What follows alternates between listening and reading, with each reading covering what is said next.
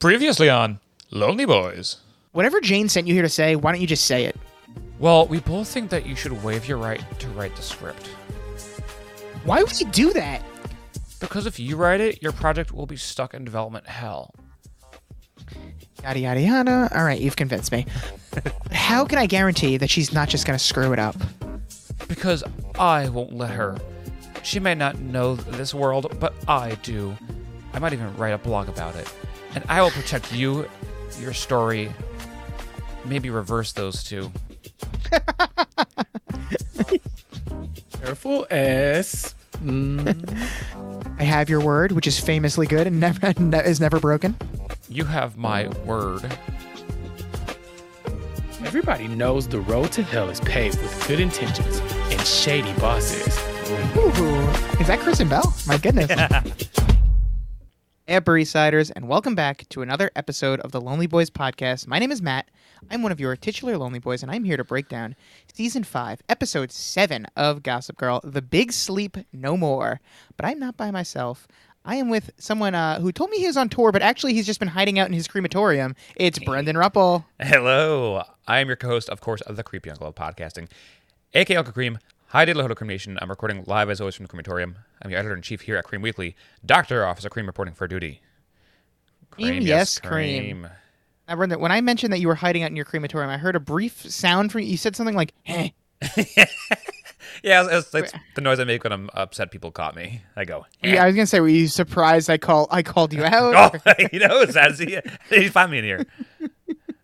Yeah, it was weird because we were, of course, doing a 2011 version of a family breakfast, and I had you on FaceTime, and you were telling me that you were on tour promoting the podcast, and I just saw in the background that big neon sign that says crematorium. Yeah, I got to take that down. So it's kind of we sort of do this whole podcast in like a 2011 American breakfast style. Yeah, we should rebrand. We should say it's the 2011 version of American Breakfast of podcasts. Is there a spin-off band of Japanese breakfast called 2011 American Breakfast? It's only certain members. Yeah, I think so. I think good. we could start it.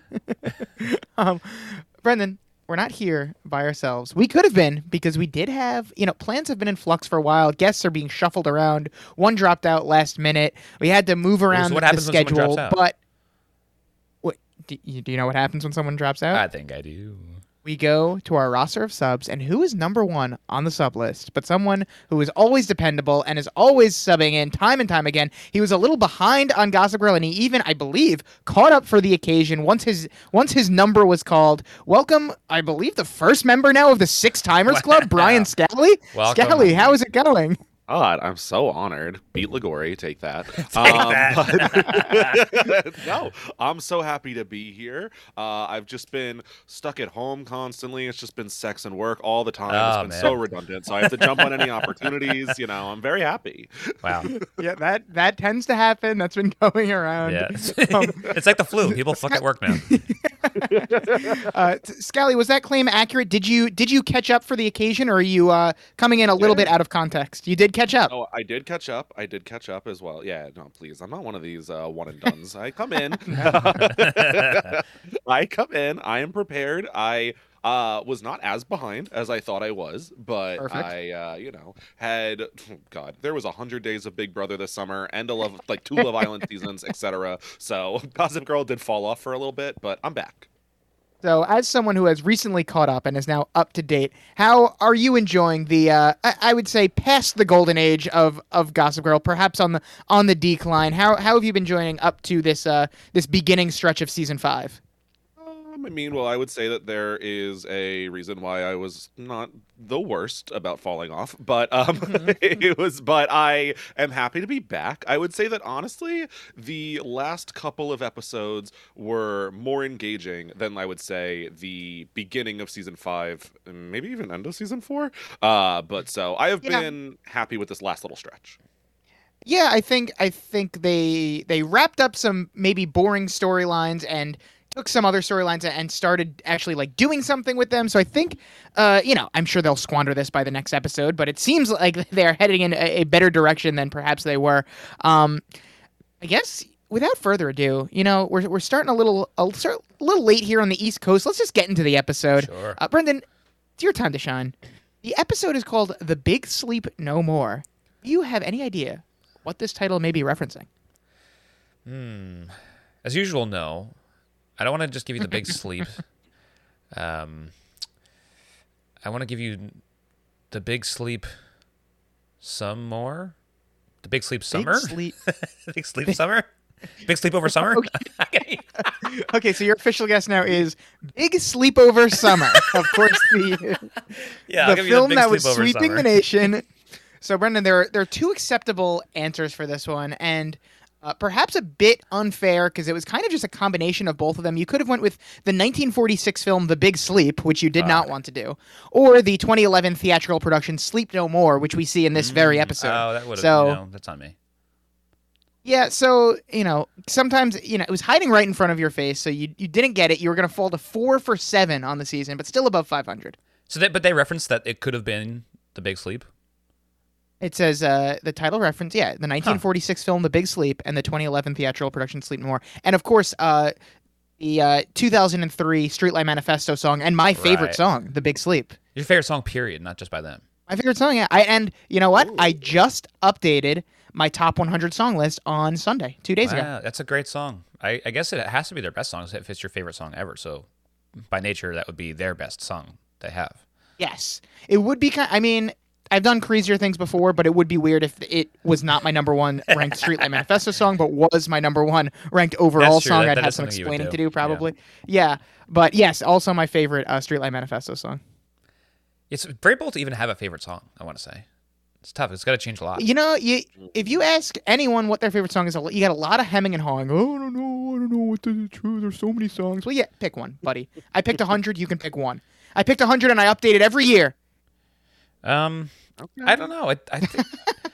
I think my favorite song. Favorite songs be, Brendan and Skelly. What are your favorite songs? This Must Be the Place by Talking Heads is my favorite song.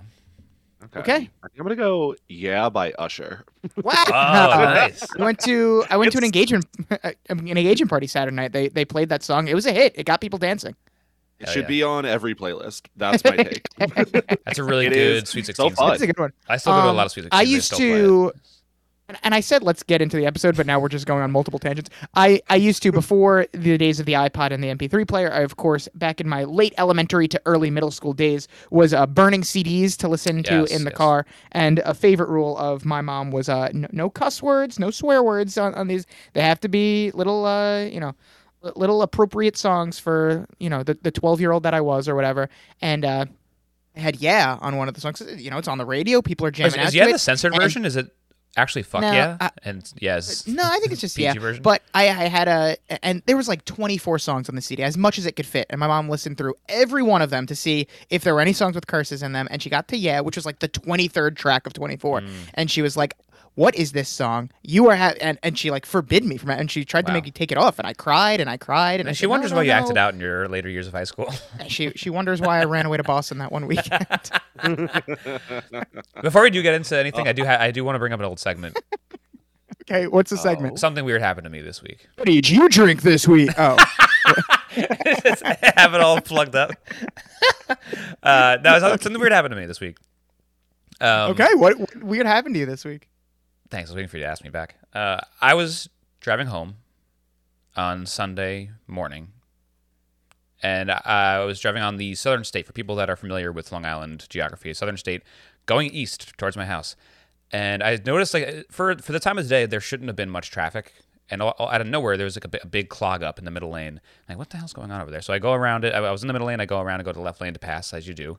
And I see what's causing the traffic.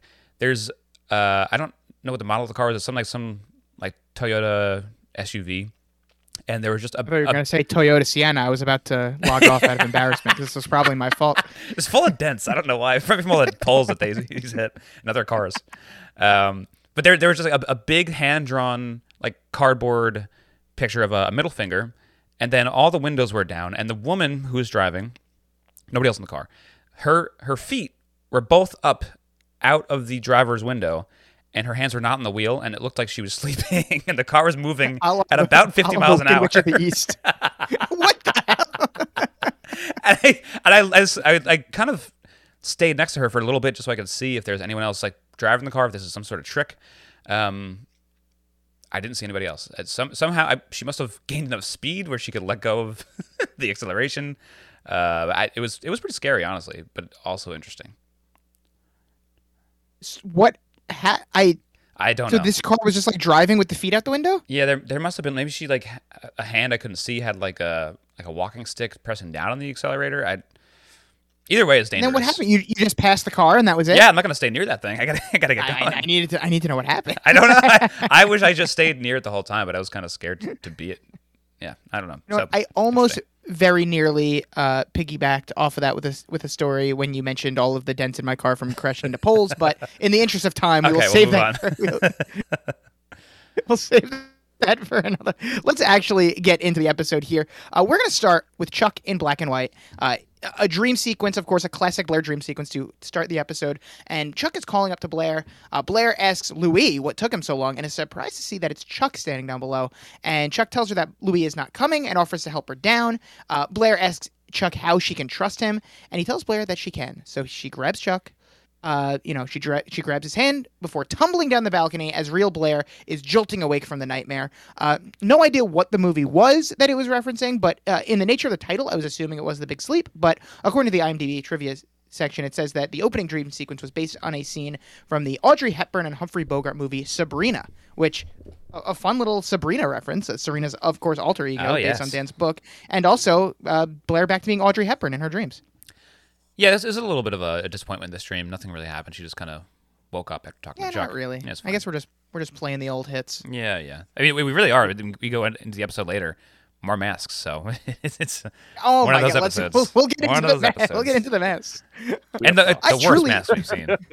Yeah, well, I truly did not like. I knew they went to the mask wall multiple times, but I did not realize that it was literally once a season that they do masks. It was so funny too. They shoehorned it in and like also explained why it had to be in there too. Like Nate with like the one of the funniest the exposition of the century where he just nonchalantly goes, "Oh, you mean the play where everyone comes and wears masks and they do like a kind of deconstructed Shakespeare Macbeth thing where it's on multiple floors and everyone because they knew they had to explain it. Like, everyone would have been like, "What the fuck is happening here?" So they really did have to explain it, but that was like high school level exposition. And Chuck's like, "Yes, that like what the fuck? Yeah, I know what it is. Why are you telling me? Why are you telling me?" So Blair's awake now. It seems that Gossip Girl somehow knows that Blair's been having nightmares because she like mentions it in a voiceover. But Dorota comes in, can already tell that Chuck was in Blair's dream again. So it seems that this has been a recurring issue. And Blair's pissed that Chuck behaved like a perfect gentleman in her dream because it seems that his heartfelt apology has permeated Blair's subconscious and is haunting her while she sleeps. That's the power of a really good apology, I guess. Yeah, especially if you mean it, which Dorota thinks he does. Yeah. I mean, look, he sure on paper behaved badly, but it kind of seemed like he dropped her. I don't know. I'm not convinced. That is true. It does seem that way. One day I aspire to have an apology so good that it gives people nightmares. Do you have to do something really bad first, or are you just going to apologize for something you made up? No, like say I like accidentally like bump into them in like a hallway or something. I'll just get such a good apology that they'll be thinking about it for weeks. So Blair's conspiracy theory is that as the wedding gets closer, Blair and Louise, of course, Chuck is trying to make Blair doubt her decision to choose Louis. And I feel like if all it takes is an apology to make Blair doubt her decision, she should probably listen to her doubts, regardless of what Chuck is doing. Right. I mean, the whole episode is based around her praying that Chuck is still a bad guy so she can be deterred from him. Like, okay, thank God, I can't love him. Yeah. God forbid I have one other option in this world. I would never pick this one that I'm going with. Exactly. It could be the man who literally sold me for a hotel, and as long as it's not Louis, I will choose that person. Yeah. So we get the exposition here that Louis is in Italy overseeing trade negotiations. So we have a Louis-free week. Nice. And she's not going to let anything interrupt her week of relaxation and serenity. But as soon as Blair looks at the paper, she sees the big headline, Benevolent Bass. So I guess now that Chuck has healed, he's back to being the good guy he was back in his Eva days. Remember when Eva turned him into an angel back in early season 4? Yeah. This is a much better version of him still. Like, the Eva days, he was kind of zombie-like and personality-less. Lobotomized? Yeah. Now he's still fun. Like he likes hearing about like Nate's sexcapades and stuff like that. Yeah. Still himself. Said, "Oh, Yeah, I God remember when I forbid. used to do things like that." Yeah. Now I like dogs. Yeah, well, Blair opens her laptop and Gossip Girl's site is up right on the front page. Very funny picture of Chuck walking Monkey with the caption that reads, "Favorite Upper East Side pet/owner combo poll winners, Monkey and Chuck." Don't know who else was even up for that poll, but congratulations to Monkey and Chuck. Have we gotten this out there? Do we think this dog is cute or ugly? I think Most dogs are ugly. Yeah, but Oh my god. it's furiously ugly. This is another uggo It's an for ugly- Gossip Girl. It's an ugly dog. I my think Chuck God. needs an ugly dog, though. Yeah. I don't know if it's, but I think it's supposed to be cute because we were getting it from Scally over here. He apparently thinks this monstrosity is cute. Well, Oh my god. Yeah, the headlines. Two bad people on a podcast. listen, that could apply to a number of different podcasts. many. I think some dogs are cute. Yeah, I famously can tolerate a little dog. Okay. Sure. You get much bigger than a cat, and I'm going to start running the other way. I don't get- I don't like the little ones either. So you really need a specific dog. Yeah, it's just like a 'Cause you don't like the Ann Archibald huge no, dogs no. either. I like very short-haired labs, if anything, but I still don't like. They're not that pettable either. They're not soft. I don't want them to be around, but just don't come up to me. I noticed, I've been visiting coffee shops recently, and I noticed that it's a free-for-all in there. Anyone Why can are just you bring a visiting dog into a coffee coffee shop. Well, You're not a as coffee a drinker. as a teacher who grades papers, I need to go somewhere to do that. I've been getting really into matchas. I've been having some you matcha like with oat milk. You like the green tea. A pumpkin spice matcha with oat milk, or a brown sugar matcha with oat milk and some cinnamon. Oh, yeah. That really I know you're hits not the an ice spot. cream guy, but a matcha ice cream, nothing like it. I could fuck with a non-dairy frozen dessert. Yeah, yeah. But anyway, people just bring their dogs in there, and it's like a place of eating and drinking. That Like, is hair strange. can get No, pla- I don't like that. Like being a big brewery guy, I hate when there's dogs or babies in my brewery. I'm here to drink. and it's just accepted. Leave me alone. Yeah, it's bad. Encourage it. You know what? I keep hoping there's one day where we like slander dogs and the guest will be like, "Yeah, me too." It never happens. It will never No. happen. Well, when we get Ligori on for his 6th appearance, it'll happen. He's a fellow well, dog hater. okay. We just brought it up around the I'm wrong gonna people. delete all the Ligori episodes. You're gonna delete them. I gotta give you the password. After this, let me I know. think we should Remind me. re-release the Ligori collection and rebrand and just.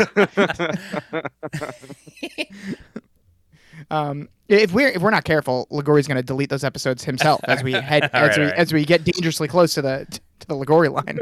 Yeah, we're super close already. I know. Yep. Chuck comes home early morning. Nate thinks he's just getting in from the night, but Chuck says no, he was at a charity meeting. And Nate's like, "Oh, is that what you're calling it now, charity?" But he only gets a small chuckle from Chuck. Chuckle from Knuckle. That's their couple. That's their couple name, Nuck. I will say, all the characters really looking good. I feel like they are. For season 5, as it has not been the strongest episodes, I really think that all of the cast members are looking their best these days. You're getting a little horny this episode, huh? I wouldn't put it that way, Yeah. but yeah, Finally, they look good. I know. All these damn I think uggos. it's Look good. every usually we have at least one person that doesn't know what they're doing with their hair, but I think Yeah. we've No, that's a great point. As I talk about the boys and girls, but the girls actually look. They both look. The girls actually both look good. Usually, like Blair has really been carrying the team of ladies for the past like season and a half. Serena finally did her hair because she went out, and it looked like passable finally. Like it looked, she can do a lot better with her hair, but it looked like okay, good. You actually tried today.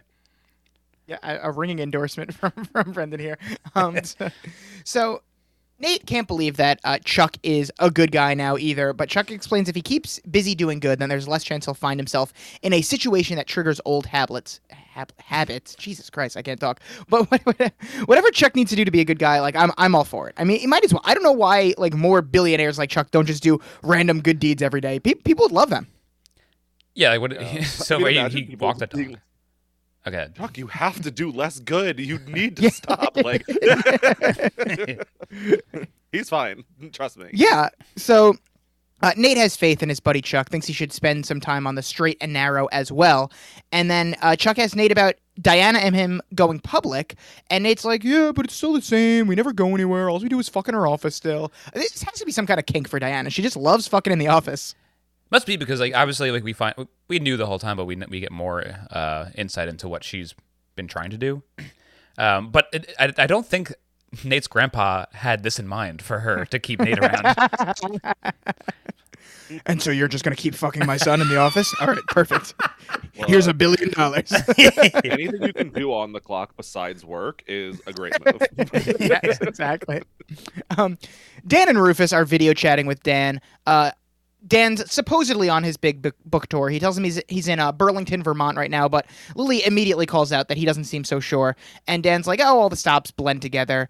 Rufus, happy to report that he's proud of his son again, at least for now. Mm-hmm. And he's like, people who still go to bookstores are the real readers. They don't care if a book's on some best whatever list, not even ranked on the bestsellers list, unlike me, who I was number 8 on whatever list he was on. You're one of the people that really do care, Rufus. And Dan's like, oh yeah, turnout's been great. Presumably, like, we have found out that Dan really hasn't left his room. How can Rufus not tell that Dan is just like in his room on this video chat? And Dan also didn't think that he would ever come to the loft to find him. Loft. He was surprised at the end of the episode. He was surprised, like, oh shit, he actually came here. You still have keys to your house?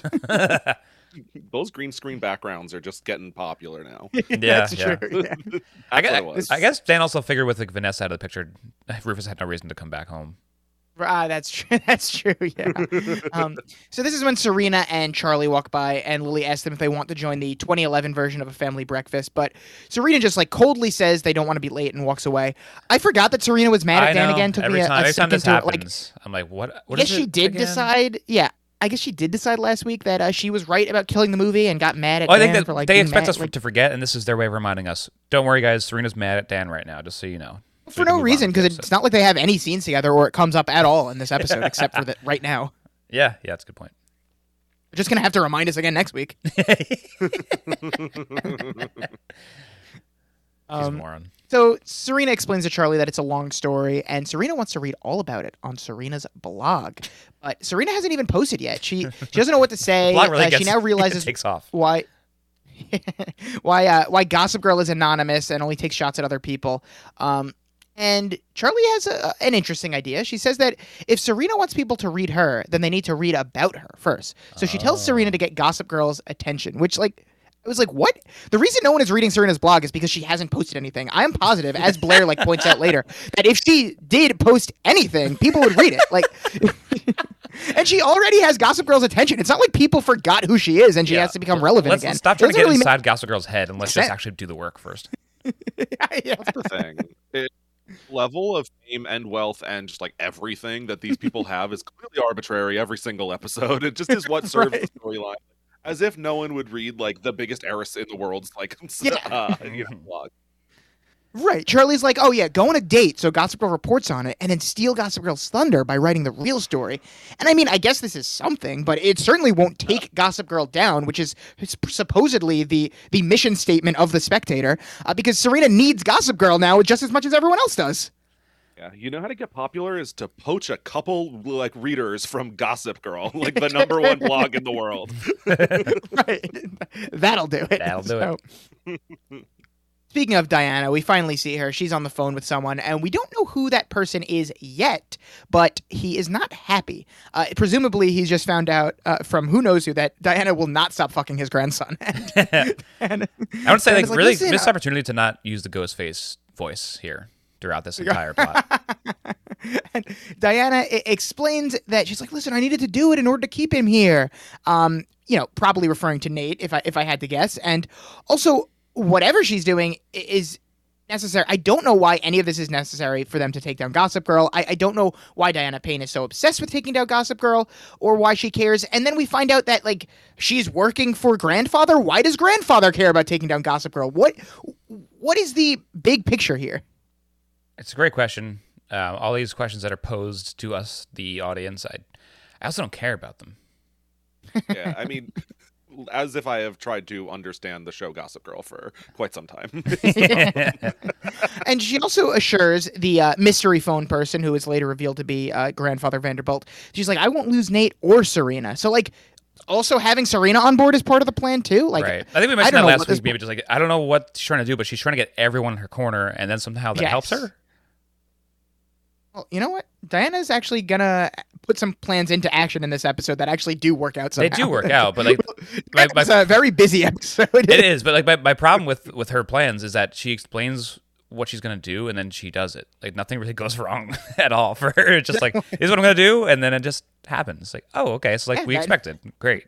Very exciting. Oh, so no hiccups here. Right, no hiccups. I was looking for Well, you hiccuped. any That's word what that- you said you were about to say, but you hiccuped. I aspire to the level adversity. of That's probably what I was saying. Ah, Yes. Yeah, the level of confidence and follow through that she has, like I aspire. That's my dream. Yeah. Someday you'll get there. Nate and Charlie are at work, and Nate asks Charlie why she's been avoiding him. They go back and forth here. Charlie's like, I have a boyfriend. You don't know him, he's from out of town. And Nate supposedly still has a girlfriend, even though she treats him like a board meeting. And Charlie's like, listen, if you want something more, then just ask for it. But ask Diana, not me, because I kind of wanted to keep my job. So that's where Charlie stands on the matter. Rufus is on the phone as well, and Alessandra tells Rufus that Dan missed his book signing in Boston yesterday and didn't turn up to Burlington either. And Rufus is like, "Oh no, there must be some mistake because Dan called me from Burlington this morning." What do you mean mistake? Does Rufus think that Alessandra just like missed Dan at the book signing somehow? yeah. Like, yeah, you didn't see him speaking? Oh, he was there. And we know that something's going on here because Lily has to take off her sexy glasses to try and figure it out. She put him on for a brief second. I'm like, oh, here we go. And then she took him off right away. I was like, come on, lady. What are you doing to me? Come on, you're leaving me hanging here, Lily. Leave me hang. I want to be risen. Blair and Dorota are feeding the ducks. Blair is finally at peace until she sees Chuck holding a random duck and getting his picture taken. He points out that it must be a slow news cycle. And Blair's pissed. She asks Chuck what he's doing here. She actually brings up the 2010 treaty and claims that the duck pond is her domain. But Chuck claims that the duck waddled into the dog park and was about to become a Labrador's lunch. So he was just saving the duck's life. And you know what? Chuck, all of a sudden, an animal rights activist and savior. So we have to stand. Yeah.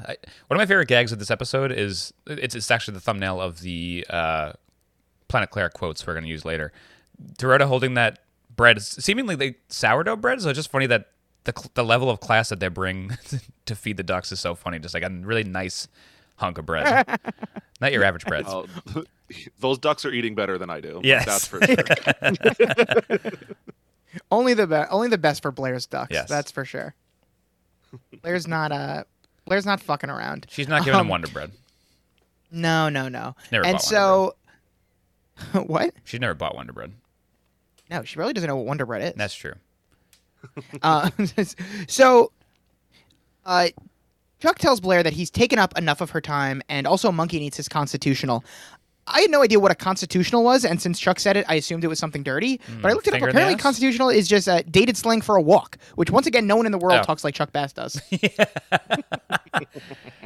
Yeah, I I'm assume. gonna start finger saying in the I need to ass. go on. I need to go on my constitutional. I like that.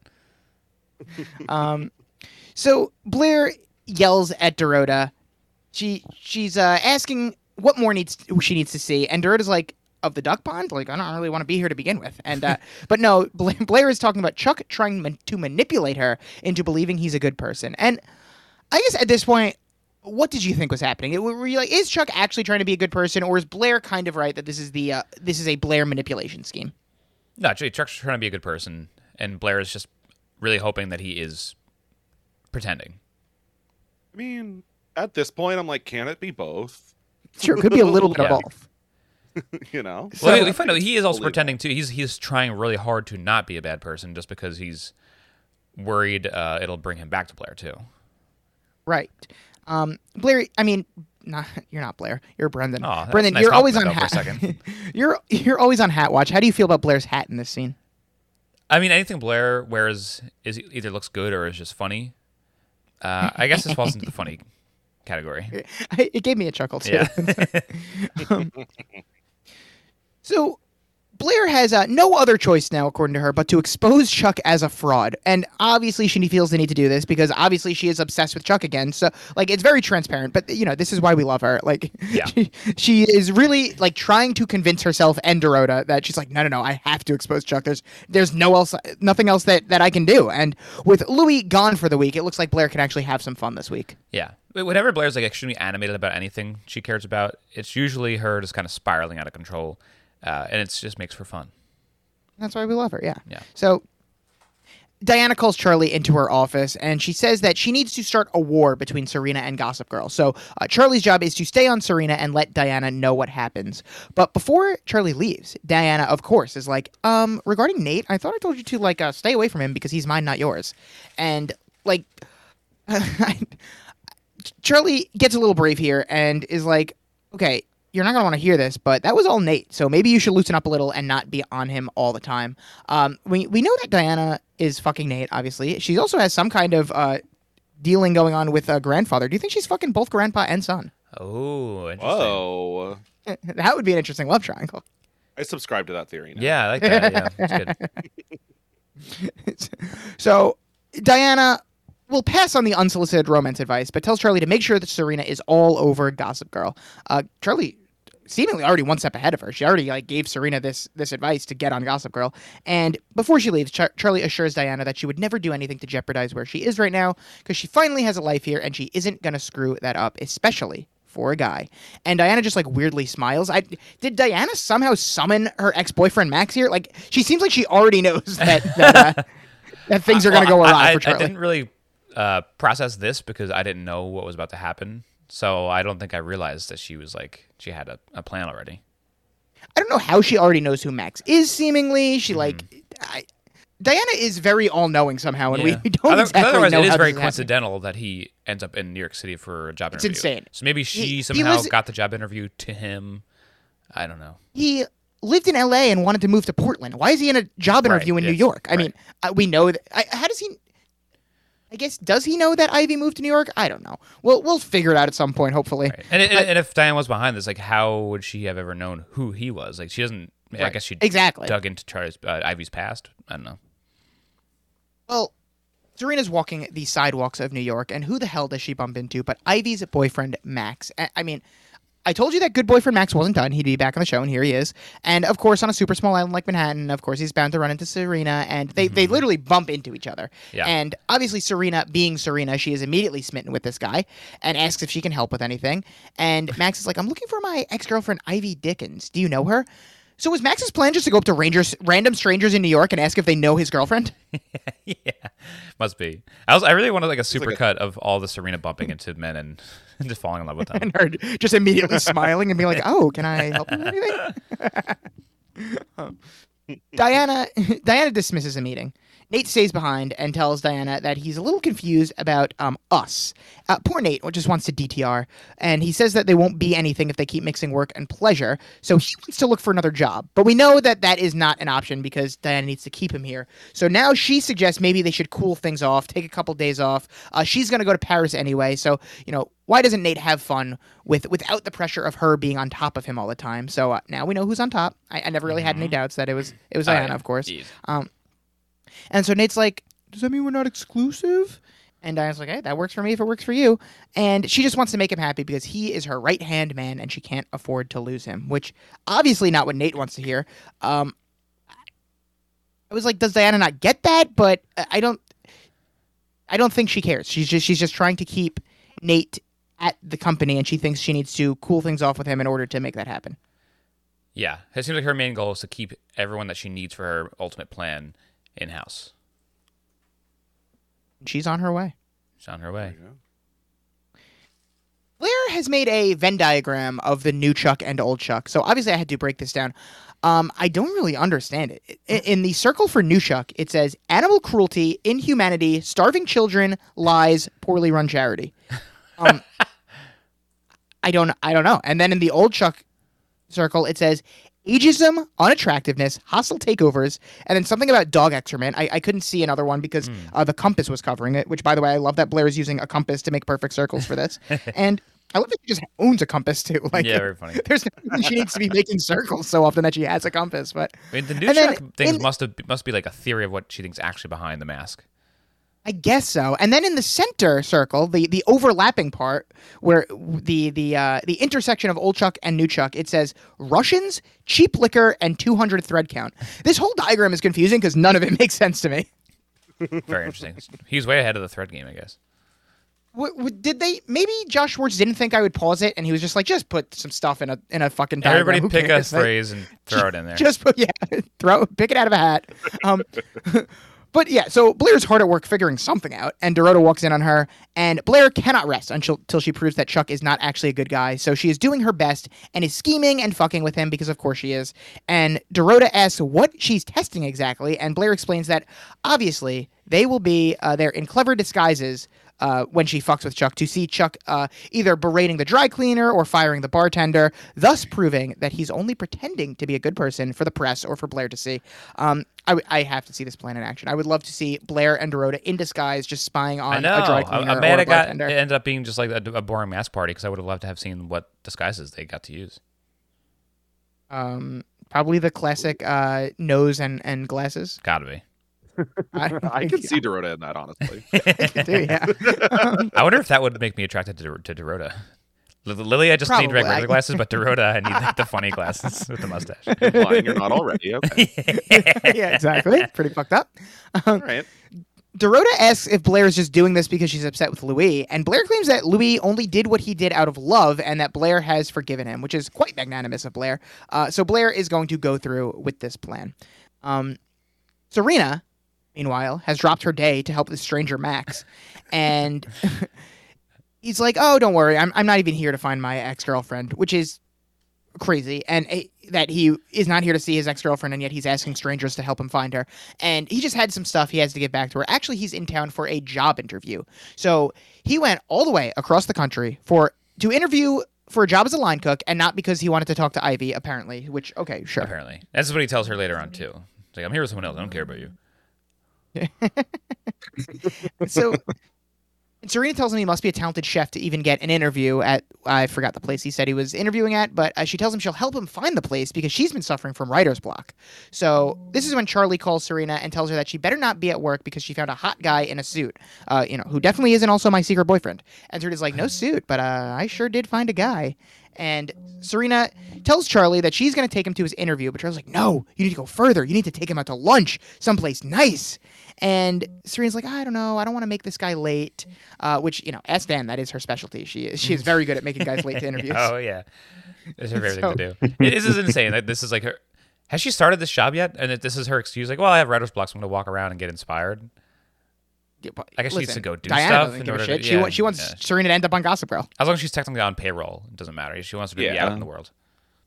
One less person knocking on her office door is probably a good thing. Speaking of Diana, because as soon as Charlie hangs up, Diana is sitting right there. And Diana is seemingly everywhere in this episode. I didn't even bat an eye when she said she'd be at Paris and then she was at the party, because, of course she's at two places at once. That tracked with me.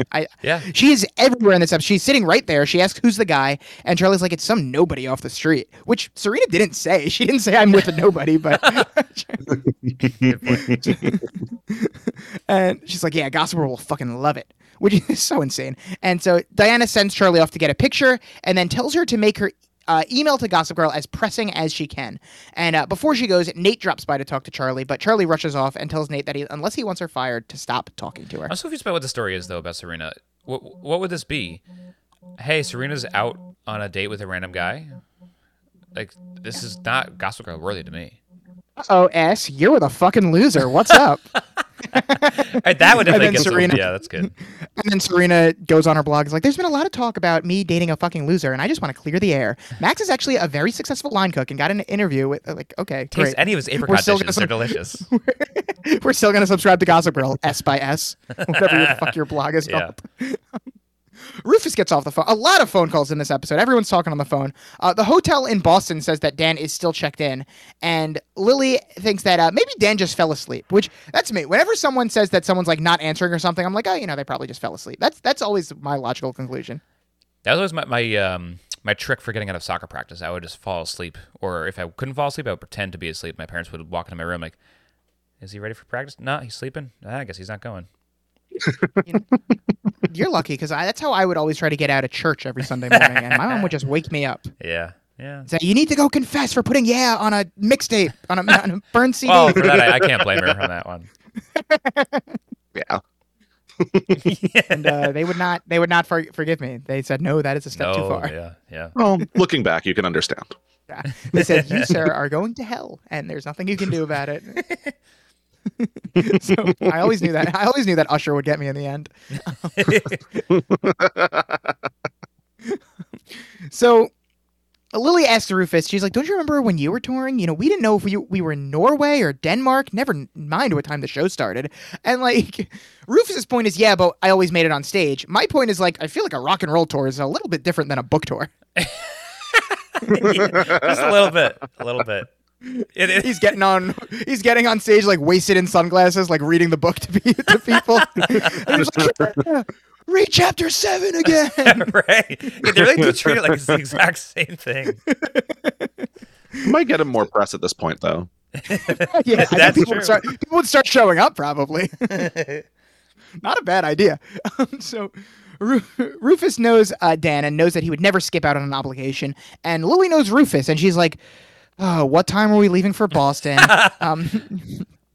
Don't they have a son that lives in Boston? Like, maybe they should drop by and say hello while they're planning to go there. It doesn't even come up. Rufus is ready to get his car in Brooklyn and drive. So it's going to be a road trip for Rufus and Lily. I almost said Rufus and Chili. That would have been a different. If we cut to the car, it's just a big bowl of chili in the passenger seat. No Lily to be seen. No, Lily has to sit in the back. Sorry, little Chili has You to know how it shotgun. goes. Like, oh, honey, I get it. Nate and Charlie are on the sidewalk. Nate is desperate to talk to Charlie and ask about her boyfriend. And he's like, if a Rhodes had a boyfriend, the whole Upper East Side would know about it. So Charlie changes the subject and asks about Diana. And Nate says that Diana doesn't really want to date him anymore. So really just kind of towing the line here with Charlie and Nate. Nate's seemingly going for it, and Charlie is still holding off because she's a career woman first and foremost. Yeah, she always has been. She's a great worker. The Absolutely. right choice. You throwing it away for Nate? No. We'll see. Serena is still with Max, and they are at their lunch destination. And Max is like, "Oh, so when girls like you say lunch, you really mean clothes? What the hell does he mean by girls like you? I don't even know. Blonde girls? I don't know. Rich girls? I don't know. Rich girls? We're eating clothes for lunch." Max is relying on Serena to be his official guide to get around Manhattan, but all of a sudden, Serena has this weird change of heart and doesn't want to hang out with him for some reason, and decides to just give him directions to his interview and send him on his way. I guess she really was like, She even feels though bad fucking he's with him, not I late guess. to his interview. I guess she's like, I'm leading him on. He's going to be late to his interview. I just can't do this anymore. Like, she knows for a fact this is going to make him late for his interview, and she doesn't care at first because it's good for whatever the fuck she's trying to do, which no one really understands. And then she's And like, again, you know what, I it's should be on him, though. nice. If he's dumb enough to miss his interview to fucking eat clothes with Serena, then I don't know what to Well, tell him. I sort of understand where he's coming from. He's like, I do want to have lunch with this like pretty girl, but I don't know how long these weird rich people lunches in like clothing stores take. So I just want to know, like, hey, how long is this going to be before I go? I guess so. So Serena gives him an interview tip and apologizes and just leaves him. How does she know about the apricot tip? Yeah, that comes out of nowhere. I guess she's just something I'm sure she she knows every high Yeah, fancy chef. I guess. Yeah. By the way, I'm close personal friends with this chef, and he fucking loves apricots. So make sure you mention it. Mm. Oh, she did. bumped into him on the street at Yes. some point, I'm And sure. then fell in love with him. Yeah. So back to Nate and Charlie. Nate has the charm turned on, and he's accusing Charlie of liking him at least a little bit. Is this a good strategy? Just being like, "Come on, I know you like me." Probably when It's you're good. Nate Archibald, it works more times than not. Oh, but I don't yeah, know. it has a million times. It's worked for him. Right. Come on, you like me. you I like me. did You see just some say it sparks enough. between the two in the last episode, too. So it's sure. not like Well- out of the question. Well, yeah, like I said, Nate has chemistry with everyone he talks to. Right. Somehow. I mean, he shouldn't.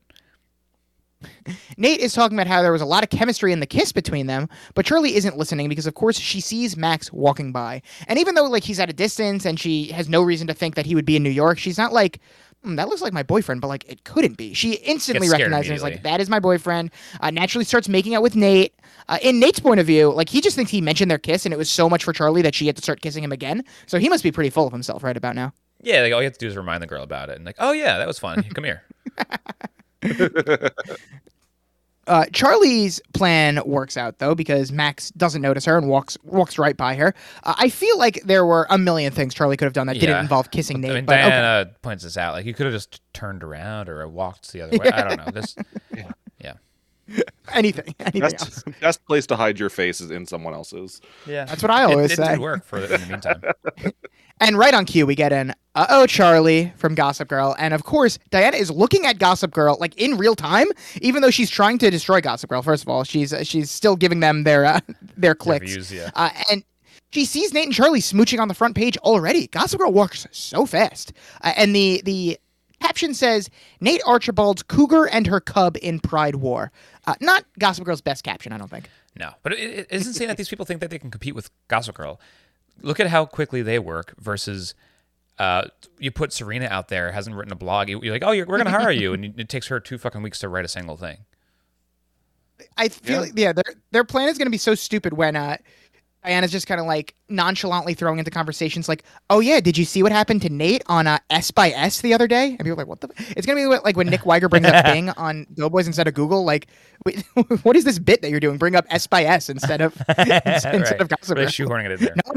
No one reads S by S. What are you Yeah. talking about? So, Charlie has found herself back in Principal Diana's office, and Diana shows her the Gossip Girl blast and is like, are you trying to make a fucking fool out of me? And Charlie's like, it was emergency. I had to hide from Max. But Diana, like we said, is skeptical. She's like, the only way to do that was to snog Nate. And not the word I used, but the point is the same. It's a good word, though. It's a good English word. Yeah, we should bring it into conversation. I've heard it most in the Harry Potter movies. It's a weird word, actually. I don't love it. Yeah, it's very close We'll to say to the Brits are saying nog. lips these days. You're saying what?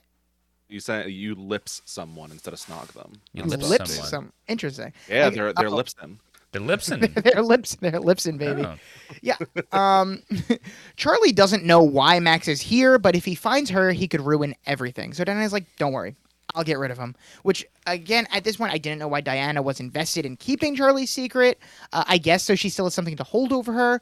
I feel like she didn't need to do anything. If they just did nothing, Max will never find her because, I mean, I guess that's not true because he's actually going to be in this very office very soon.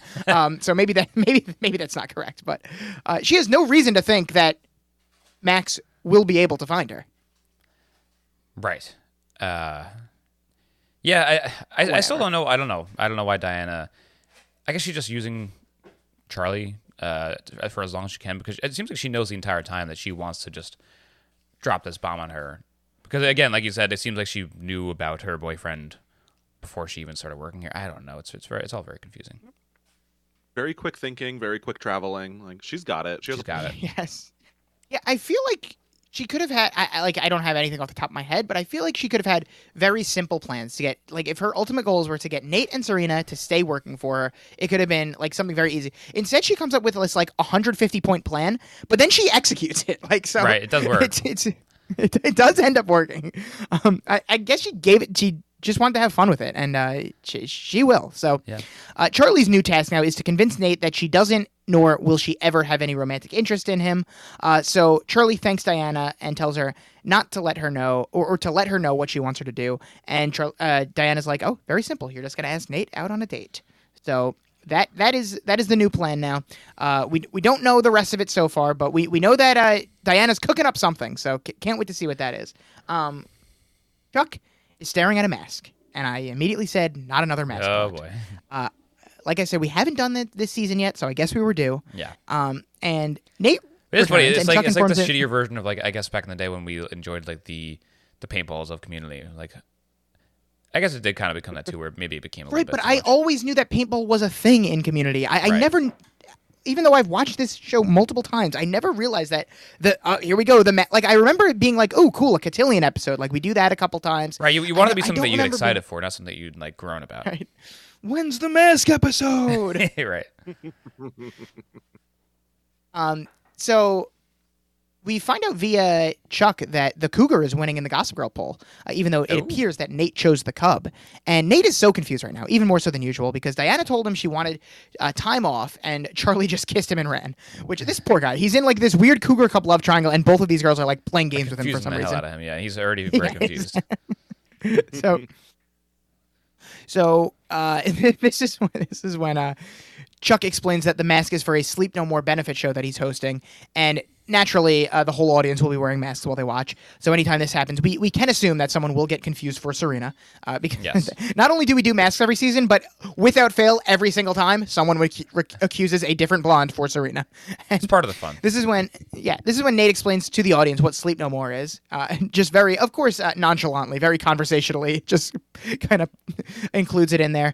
And Chuck explains that since the place is big and dark, it provides the perfect opportunity to disappear for the night and avoid any run-ins with Blair. So while Blair It's thinks almost that like Chuck he's is not doing just all of explaining this- to us what this event is, but he's also explaining to us like the writer's point of view of like how they're going to get where they want to go.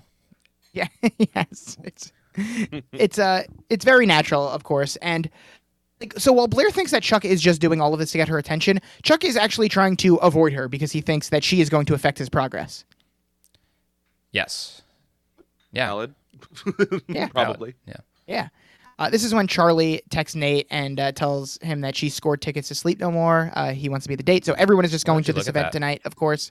Yeah. Would you look at that? Blair is tracking Chuck's whereabouts on the Gossip Girl spotted map, or at least she's trying to. And Serena comes in and complains that whenever you don't want Gossip Girl posting about you, she always does. But as soon as you do, silence. And Blair's like, yeah, I know. Gossip Girl's slacking. The Chuck Bass spotted page is broken. He's off the map. But I feel like this is probably by design because Chuck just said he wants to disappear tonight. So does Chuck have the ability to turn off his location from Gossip Girl? You did, Brendan, once surmise that he does give Gossip Girl permission to track his location. Right. Maybe right now he's like, hey, not in the mood. Just turn it off.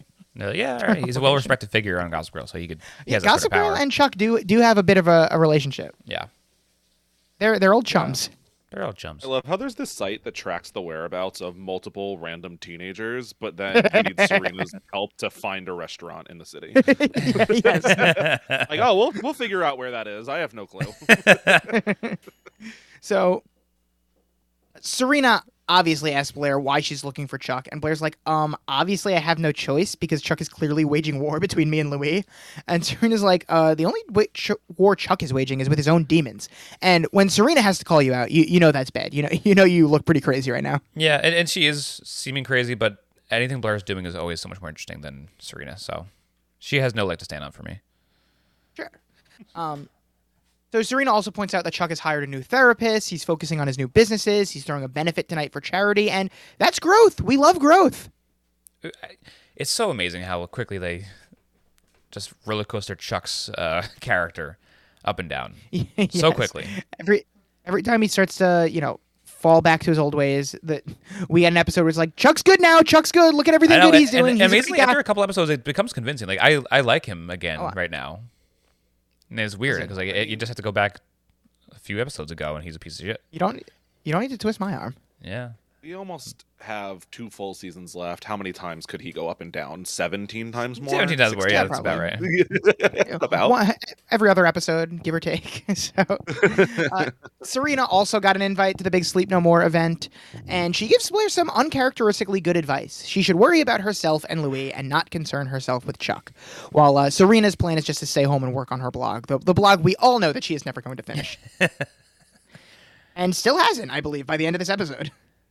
I mean, I think by the end of the episode, she might get started on it, though. I think there's a couple. She quits once or twice during this episode. Right. Is back on She board might by get the end. started. She might get started. Yeah, she might. It's going to take her 3 whole episodes to write the word "the" like SpongeBob does. Right. So Blair tells Serena that if she writes about how many strokes it takes to brush her hair, people would read it, and she is completely funny. correct. Yes. So Serena is like, oh well, Charlie thought no one would read my blog unless it was on Gossip Girl's radar again, but Well, she's not from here. She doesn't know anything. Just listen to me. I'm Blair. this is when Blair thinks that Serena is too good to blog, so she should just tell Diana it's not for her, which not bad. And Serena's like, well, you're too good to scheme, but that's what Blair was put on this Kinda her earth to whole thing. do. Yeah, right. Yeah. But So they you've make never a blogged deal. before. I always scheme. Yes. So they make a deal. Blair stops messing with Chuck, and Serena will talk to Diana. And neither of them go through with this deal. I mean, I guess Serena does talk to Diana by the end, but not to tell her she's not doing the blog. To tell her that she definitely is going to do the blog. This whole conversation is a bunch of very empty promises. Yes. As soon as Serena leaves, Blair makes a phone call to get a ticket to tonight's performance. Yeah. So, at The Spectator, Serena finds Diana and tries to back out of her blog. She doesn't sell herself or anyone else out to attract an audience. So you mean the same exact thing that Serena said last week and then just decided to do the job anyway? You mean she still feels the same way? Like, why did she take the job if her opinions about it did not change? Yeah, very interesting television there. We are right back where we started. She tries to explain that she's been desperately trying to get on Gossip Girl so badly that she almost hurt an innocent stranger just to make Diana happy. Wow. And she wasn't really hurt. Like, she was giving him directions, but I guess she was going to lead him on and make him late to his inner. Yeah. And I think she's scared. She was falling in love with him already. Oh, easily. Aw. And she says, the worst part is he seemed like a good guy, and Serena will probably never see him again. As Max knocks on the door literally once she says that. And Serena can't believe it because they were just talking about him. And she explains how they met and how he was looking for his ex who works in the building. I don't know how he knows where she works, but he does. And Max apologizes, but Diana is thrilled that he's here. Like, the look on her face, she's like, ooh, another 20-year-old? Please stay. Yeah. She really is filling up the place with one Chuck is. I think when we go back to like the first or second episode, whatever it is, when we meet her and her team, it's a bunch of old people, and I think she was just waiting for an excuse to fire them all so she could hire a bunch of young people.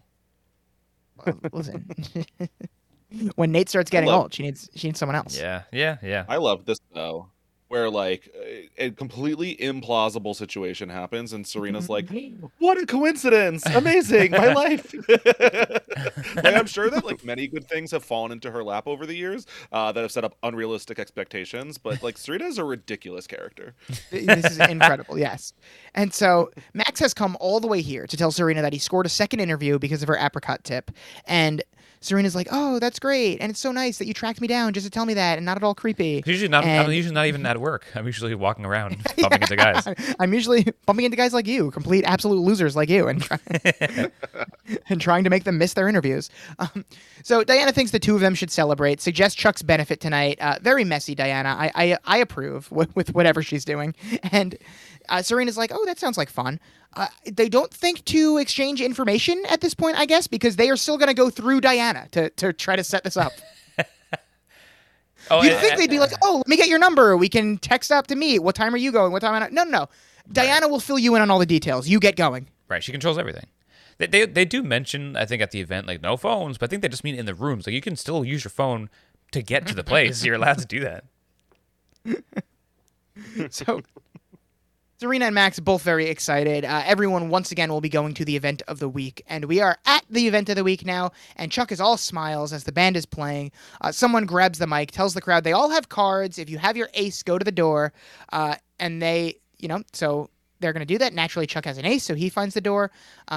No talking, no photos, no phones, but feel free to explore. We just pointed out another episode where they implement the no phone rule, which we were just saying it's a good one. So now we have limited phones at least, and also masks involved. So this should be interesting. All the utensils are in place for an interesting episode.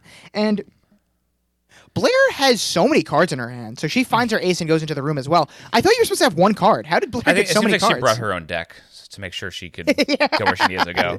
To go whenever she wanted. Yeah. To any door. I'm sorry. Two tickets. I missed that, Scally. Oh, no, it's fine. I said, or maybe she bought 52 tickets because she seems very committed to this bit. She has a plan. That is very plausible, too. She wouldn't think to bring a deck, just buys.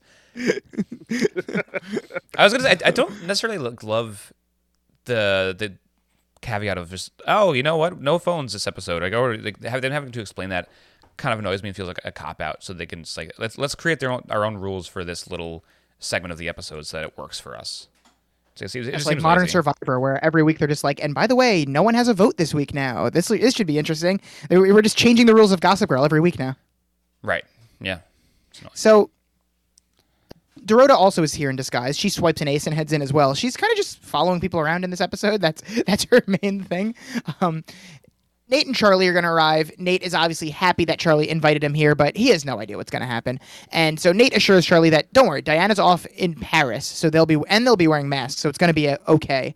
And Charlie says she's going to go get a glass of water because she's anxious, and she heads to the bar, and Diana is sitting right there, noticeably not in Paris, and she asks Charlie how it's going, and Charlie tells her it'd be better if Diana would just tell her the plan because she doesn't feel comfortable stringing Nate along. I feel like Diana is still coming up with the plan, and that's why she hasn't let her in on it yet. Yeah, but she still seems very confident about it. It's like just always smirking. I'll figure it Every out. scene ends with her sitting by herself, just like, I've got this all in the bag.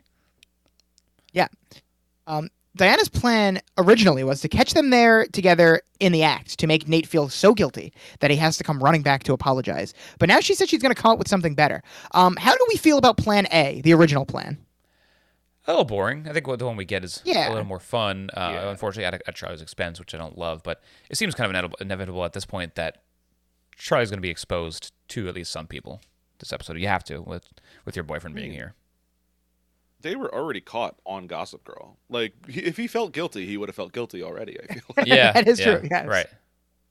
And Nate shouldn't feel guilty because this was Diana's idea. Mm-hmm. Right. You'd really have to trick him into feeling guilty, which, is not out of the realm of possibility. Max arrives and also gets called over to Diana. He asks if Serena is here, and now we see what Diana's master plan is. She tells Max, "Oh, you just missed her. They called her card and she went in, but she told Diana to tell Max to find her. So, very clever plan. I am still asking, how does Diana know that Max knows Ivy? Maybe it was a conversation she's had with I guess Ivy Charlie. did. Ivy? Yeah, I guess she did reveal it, but again, it just seems like she knew this going into it. And Charlie also tells her, like, oh, I had to kiss Nate because Max was there. Yeah. And she's like, Maybe that was the first time she thought of it, she heard of it, but Yeah. I don't know. I guess maybe we'll find out, and maybe we won't, and we'll just have to live with that. So Diana describes Serena's beautiful gold dress and tells Max that he can't miss her. True to tradition, someone is going to gold confuse another dress. blonde for Serena because everyone is in masks. How does this happen literally every season? I mean, I think we love it. This is and such a weird costuming decision because they pick these masks that are very good at disguising a face. I'll give them that. They take over the whole face. But when the actual confusion goes up where it's like I lift the mask and I close my eyes to not even see the person's face. Right. What you could just put a mask on that you could still kiss in. Yeah, Which I think they have done in past episodes, right? In past seasons, the masks were lipsable. Yeah, they were lipsable, yeah. I feel like at this point where we are every season confusing someone for Serena in a mask, the writers have to be aware of it, right? But you'd think if they were, they would call attention to it somehow. Nate would be like, hasn't this happened before? But no, Right. this is just something that happens and no one calls attention to how often it happens. Right. Because especially this season, they have been very meta. Right. Good opportunity for them to do that, but I guess not. Maybe the writers actually don't remember that they've done this Yeah. 4 times already. So everyone is in their silly little masks. They're watching the performance. Dorota finds Blair, tells her that she can't fool her with the old Ferris Bueller pillows under the covers trick. So she is tailing her. And Blair again explains that she has to reveal Chuck for who he is. But Dorota thinks that maybe Chuck really is good. And again, we have to assume that he is because he is trying to stay away from Blair.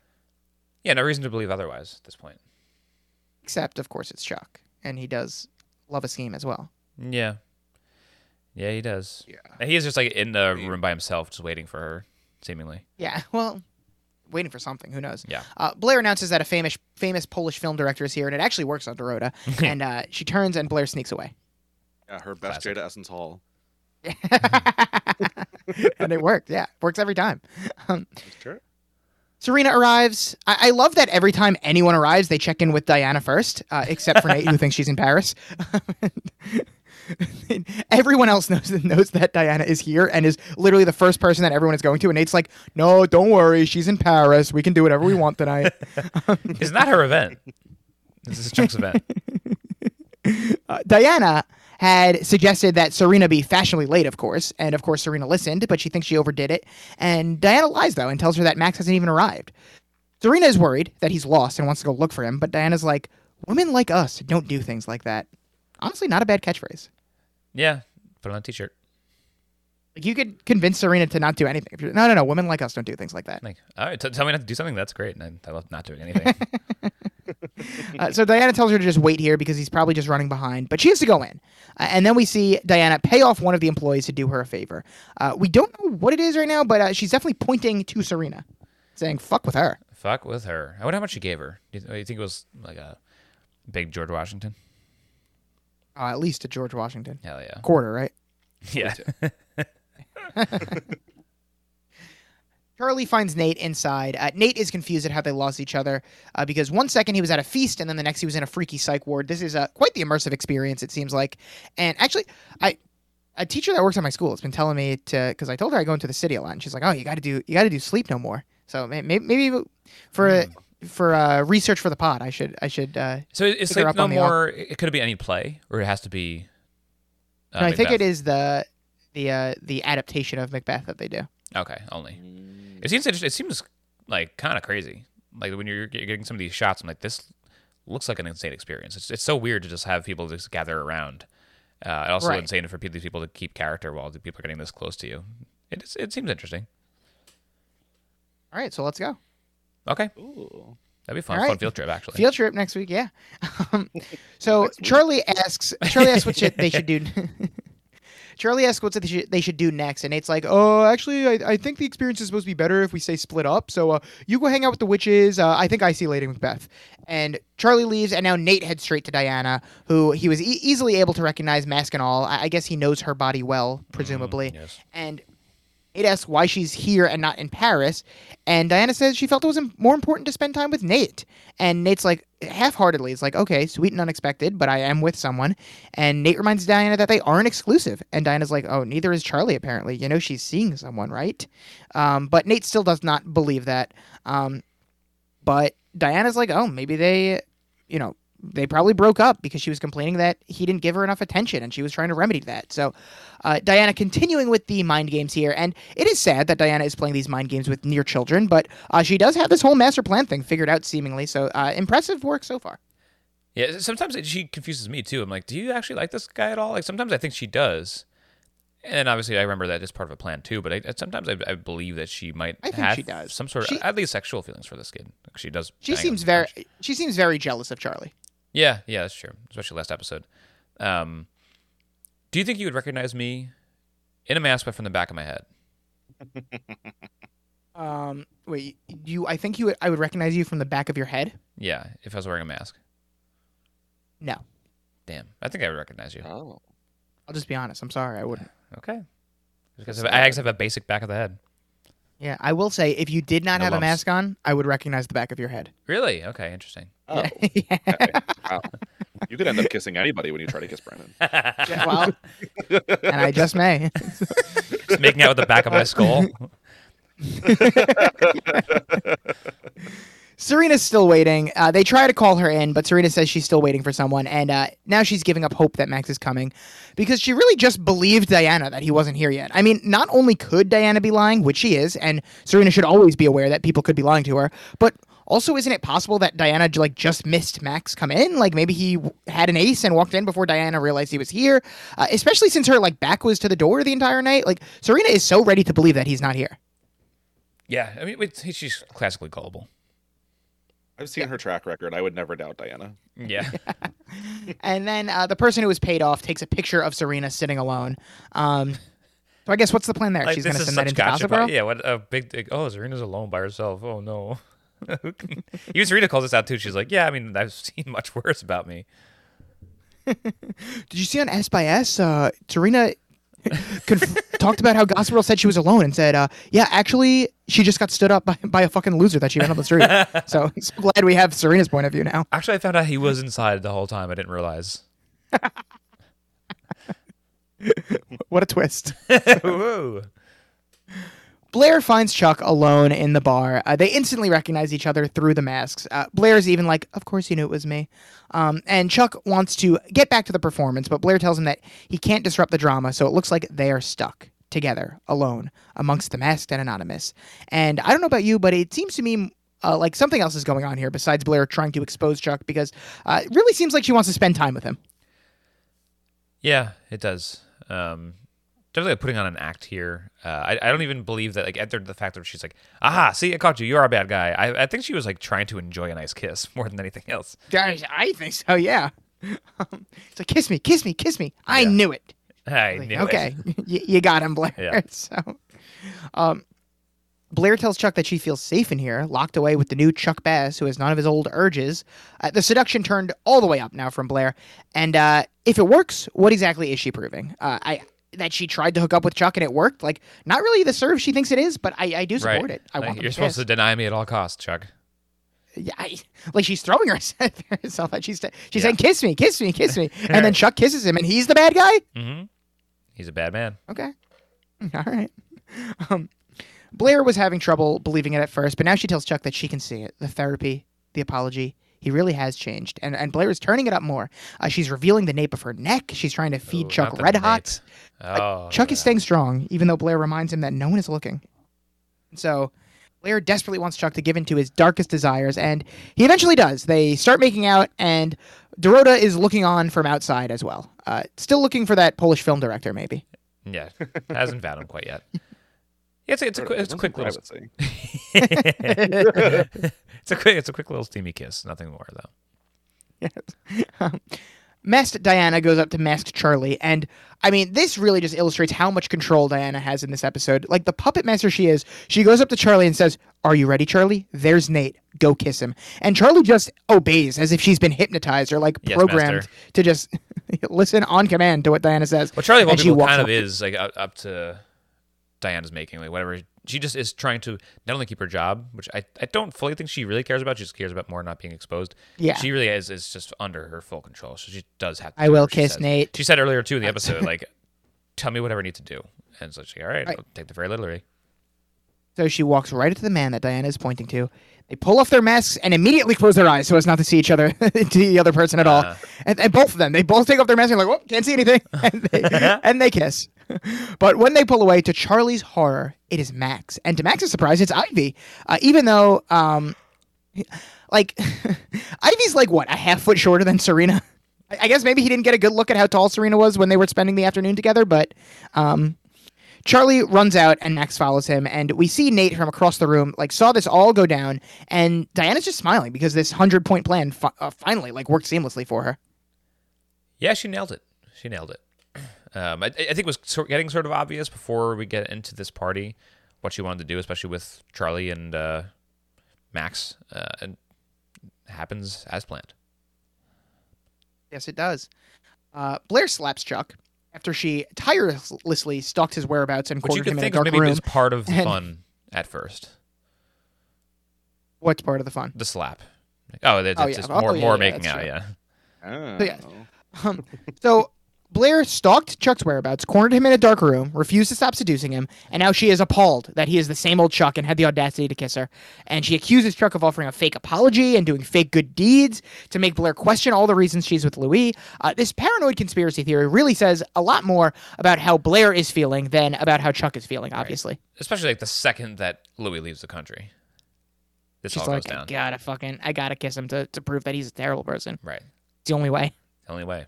The only plan that any of these people have is I have to kiss this other person. That'll show. That'll sell that. Happened a few times this episode. It's a good point. And so Chuck just like calmly tells Blair, yeah, you know me too well. And Blair responds that she knows now more than ever after this make-out session with Chuck that she chose the right man. So goodbye, Chuck. She storms out, and Chuck notices that Dorota saw the whole thing. If I'm Chuck, I mean, this ends up being, I guess, Chuck and Dorota's plan. Like Chuck was gonna kiss her to like prove that he was, a bad person still. But even if this was real, like this would change absolutely nothing if I'm Chuck. Like he got to kiss Blair one more time, and now nothing else changes except And Blair nobody is still knows spiraling about out of it. control. Yeah. Right. Like even like before I realized what was going on, I still feel like got me. It doesn't seem like Chuck cares that much that this just happened. I don't think he's that shaken by it. Like, okay, I'm gonna go back to doing charity and walking Monkey around, giving Right. Monkey his Like constitutional. a slipped up, but like in a forced error. Yeah, yes, very forced. So I mean, every detail of these kids' lives like comes out eventually. Like, I don't know what the explanation is where it's like, oh my god, Chuck kissed you? Like, no, well, I actually kissed him. Oh, well, he was coming on to you? No, well, actually, No. like, Yeah. Blair, I leave the country for 1 week, and you are already kissing Chuck. I don't know how we can get married. Yeah, that's a fair point, actually. Yeah, fair. For once. For once, I think you might be onto something here. Right. Rufus enters the loft. He's on the phone again. Turns out they didn't take that road trip to Boston because his car died as soon as he drove it off the lot. But he still wants to get on the road tonight, so he's hoping to get it fixed. But then he hangs up the phone and sees that Dan is also here, just sitting in his room. And how loud was Dan's music that he didn't hear Rufus come in and have a full conversation on the phone? This is a very funny scene. Dan is like startled by his dad. Dad, what are you doing in your home? What is he doing in his home? Good question. What is he doing in his home? We had to force the fact that his car was in Brooklyn and that he wanted to drive to Boston to give him a reason to come back and go to the loft. Yeah. I don't know. Fine. Diana comes to check on Serena. She saw the Gossip Girl blast. Serena Vander Who, last girl standing, or simply stood up. Again, not Gossip Girl's best work. I think she's slacking a little this episode. Slow news cycle. Yeah, slow news cycle.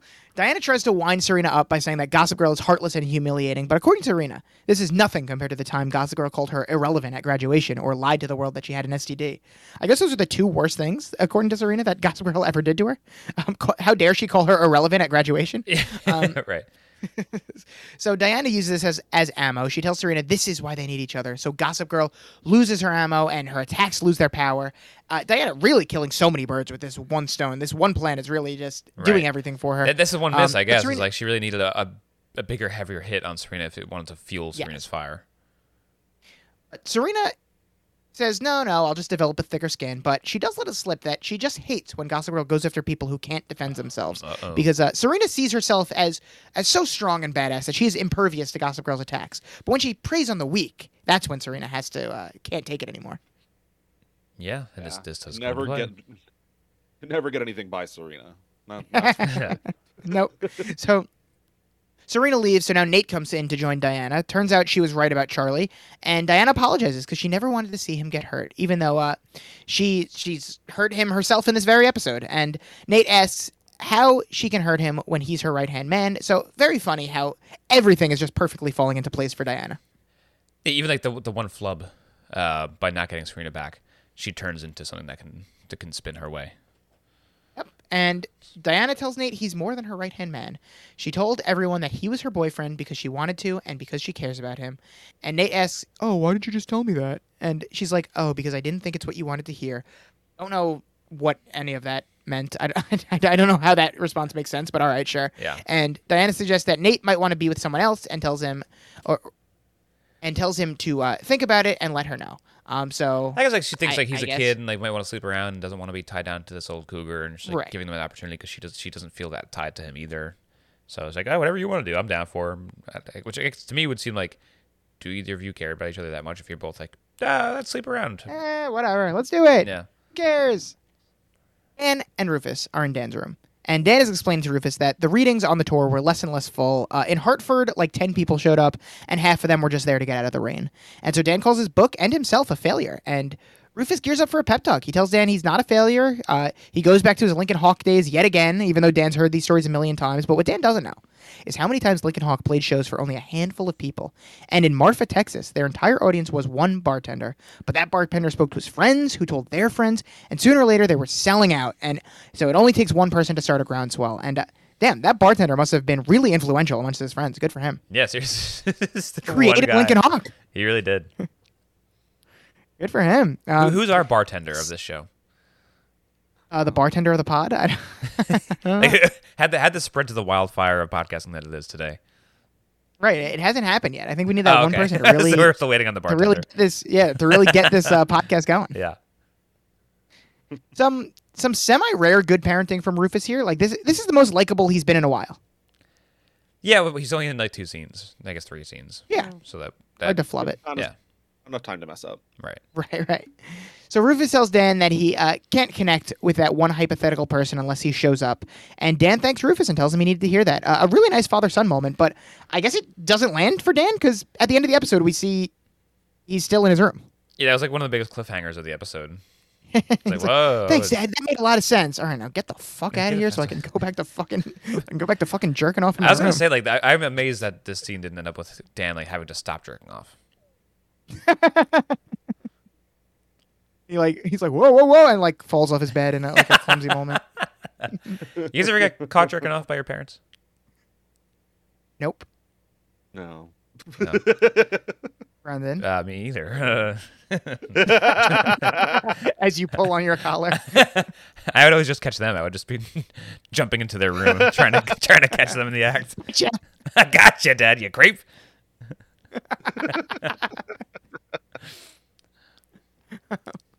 So Ivy and Max are on the sidewalk. Ivy is obviously frazzled. She asks Max what he's doing in New York, and Max is just as confused as why she's in New York and wants to know what happened back there. I don't know.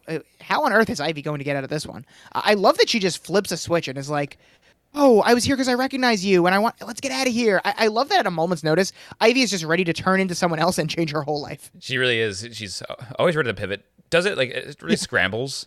Is not the best at it, but like knows what she has to do, and like, is just like willing to just do anything. Like if Max said yes, she would have just moved back to LA Okay, and great. started Let's over again. get out of here. Yeah. So, Ivy asks if, Max says that he's with someone else, and I should really go find her. And he goes, her name's Serena, which I don't know why he randomly drops her name, as if it would matter. Like he doesn't know that Serena's a big name. But Ivy's like, oh, you mean Serena Vanderwoodson? And I really thought she was going to be like, oh, she's my cousin. But no, she's just like, yeah, everyone in New York knows of her. Yeah, I guess doesn't want to mix it up quite that much yet. She doesn't have to. Max wants to get to know Serena better, so he goes to find her. Ivy begs him not to. She says that fate brought them back together. She made a mistake in LA, and she will tell him all about it if he just comes with her. But Max has too much respect to drop everything for a girl who walked out on him. So good for him on that one, and he leaves her on the street. Good for him, even though it seems like...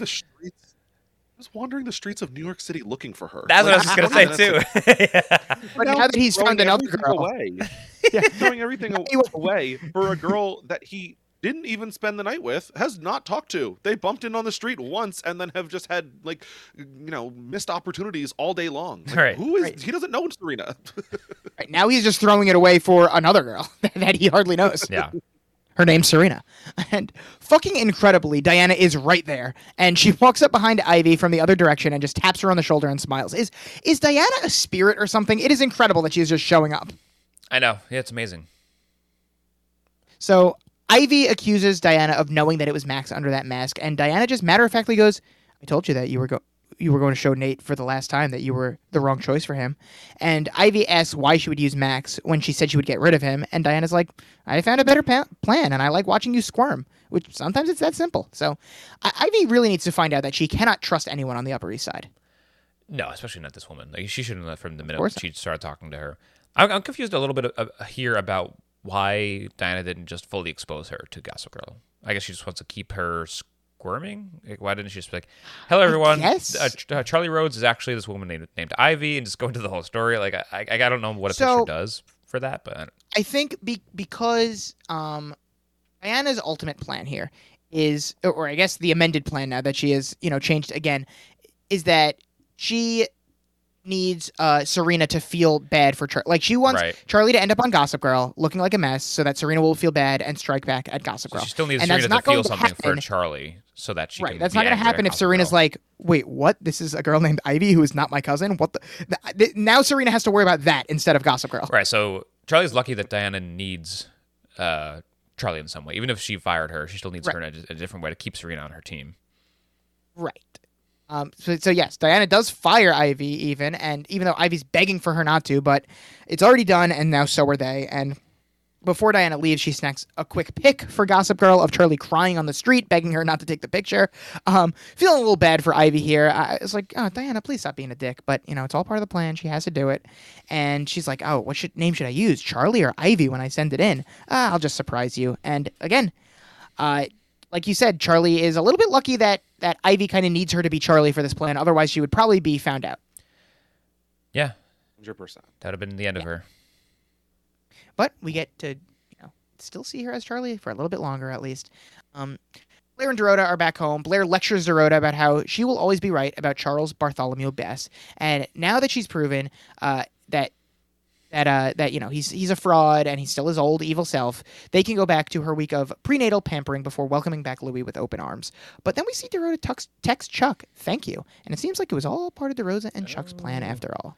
What a schemy episode. What a twist! What a twist. Chuck receives a text. He just smiles. It seems that he has filled in Nate on what happened because Nate is going to fill in the audience with some more classic Nate exposition. So I don't get it. You kissed Blair so she'd think you'd hadn't changed? And Chuck explains that the only way for Blair to move on is if she thinks that Chuck never will. So he had to kiss Blair to set her free. So it turns out Chuck's actually a great guy after all, and he got to kiss Blair. Yeah, and he gets to text Dorota. Do you think Dorota's pregnant with Chuck's baby? I don't. Whoa. You? After that text, I don't know. They both seem pretty excited to be talking to each other. She said thank you. For the baby. Thank you for impregnating me. She gives him a thank you text every day. For the last time, Dorota, you're welcome. It was my pleasure. Nate calls this the most selfless thing Chuck has ever done. The Blair thing, not impregnating Dorota. The bar is not incredibly high there, but still. Right. And Chuck says he's never been more good and less happy about it. So Chuck asks Nate about Nate's happiness and if there's a winner in the war for his heart.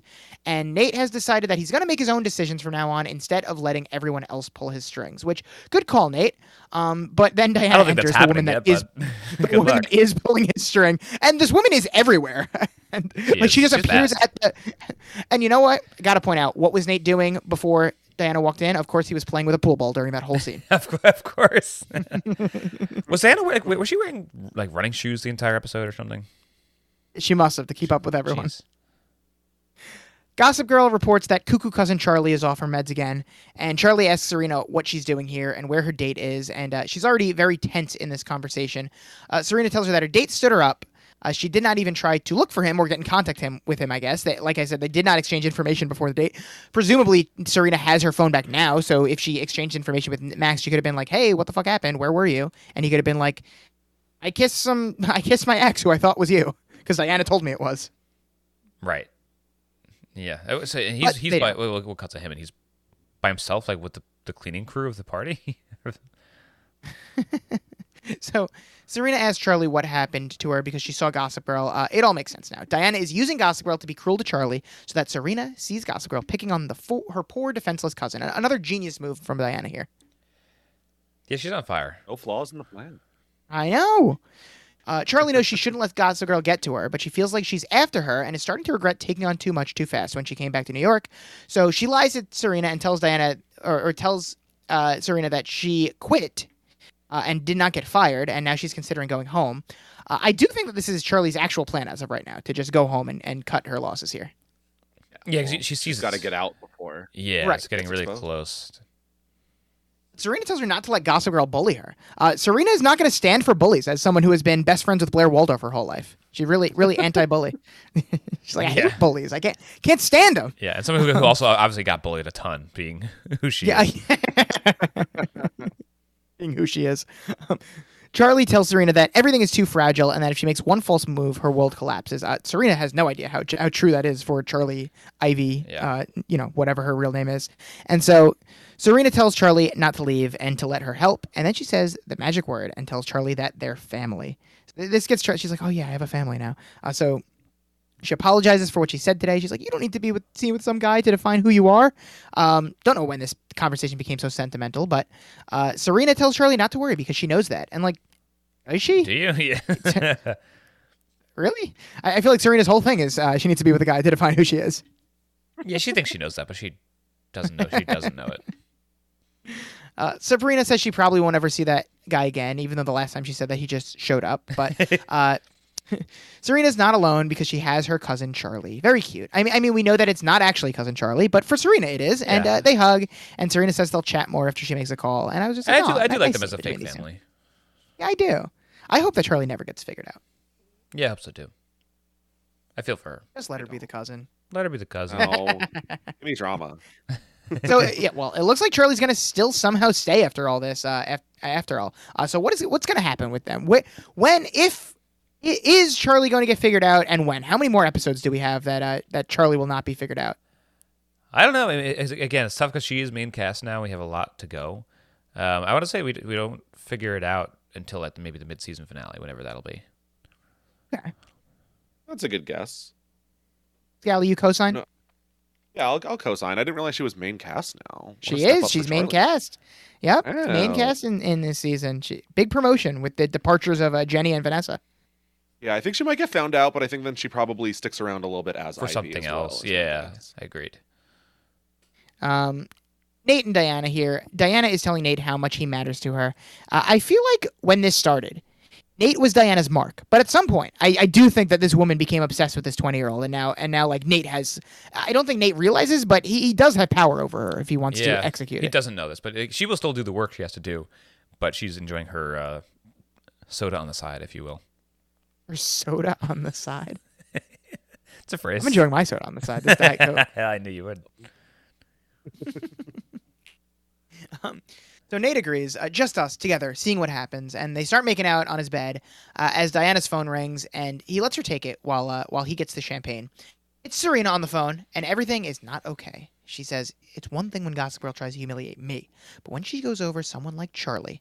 And Diana cuts her off, and she's like, oh my god, I haven't seen Gossip Girl. What has she done this time? Meanwhile, we know that Diana is the one behind all of this. And Serena says she's sick of Gossip Girl. She's ready to help Diana bring her down. And Diana is sorry for the circumstances that brought Serena to this decision, but she's looking forward to working with her on this. And Serena will be in at 9. So Serena, again, going to give that blog a try. Good luck. I can't wait. It's going to be very interesting and well written. With Serena's work ethic, I'm sure it'll be a big success. Exactly. Yeah. Dan gets a proud of you text from his dad, and Dan replies that he's on the road, and then we see that he's still in his room. Got him. What a prank. Show you, Dad. he's gonna the same thing's gonna happen. He's gonna walk in, trying to figure out his car troubles. Like, Dan, he didn't go anywhere. Dan, you're still here. Diana's on the phone. Yeah, isn't Rufus just gonna get another phone call tomorrow? Like, Dan's still not in Vermont. Right? How far is this gonna go? Dan's gonna have to be like, Blair, can you teach me that trick you did with Dorota where you put pillows under the blankets so that people think you're in Vermont? So Diana's on the phone. She says that everything is all set. It sure is. After the day of work she just put in, everything is all set. And a male's voice says, good, very good. And then we cut to a limo and see that the person on the other end is Grandfather Vanderbilt. Oh, He's done a fine boy. job rehabilitating my grandson's image. He's right where I need him to be. And Diana replies that Serena's right where they need her, too. Did you see this twist coming? Because I certainly did not. Don't know why anyone would think that grandfather was involved. No, never. And what does he mean by does he mean rehabilitating his image by like giving him a job and like making him relevant Yes. somehow? But I if that's the guess. case, then I don't know what the hell they want with Serena. No, though finally he is seen having a nice, respectable, much older girlfriend. Yes. Finally. Well, yeah. Did Nate's grandfather hire this old lady to have sex with Nate, or is that just the initiative that she took? What exactly is the plan? And why does Serena tie into it as well? Who knows? Yeah, Good Serena question. aspect of it, I have no idea.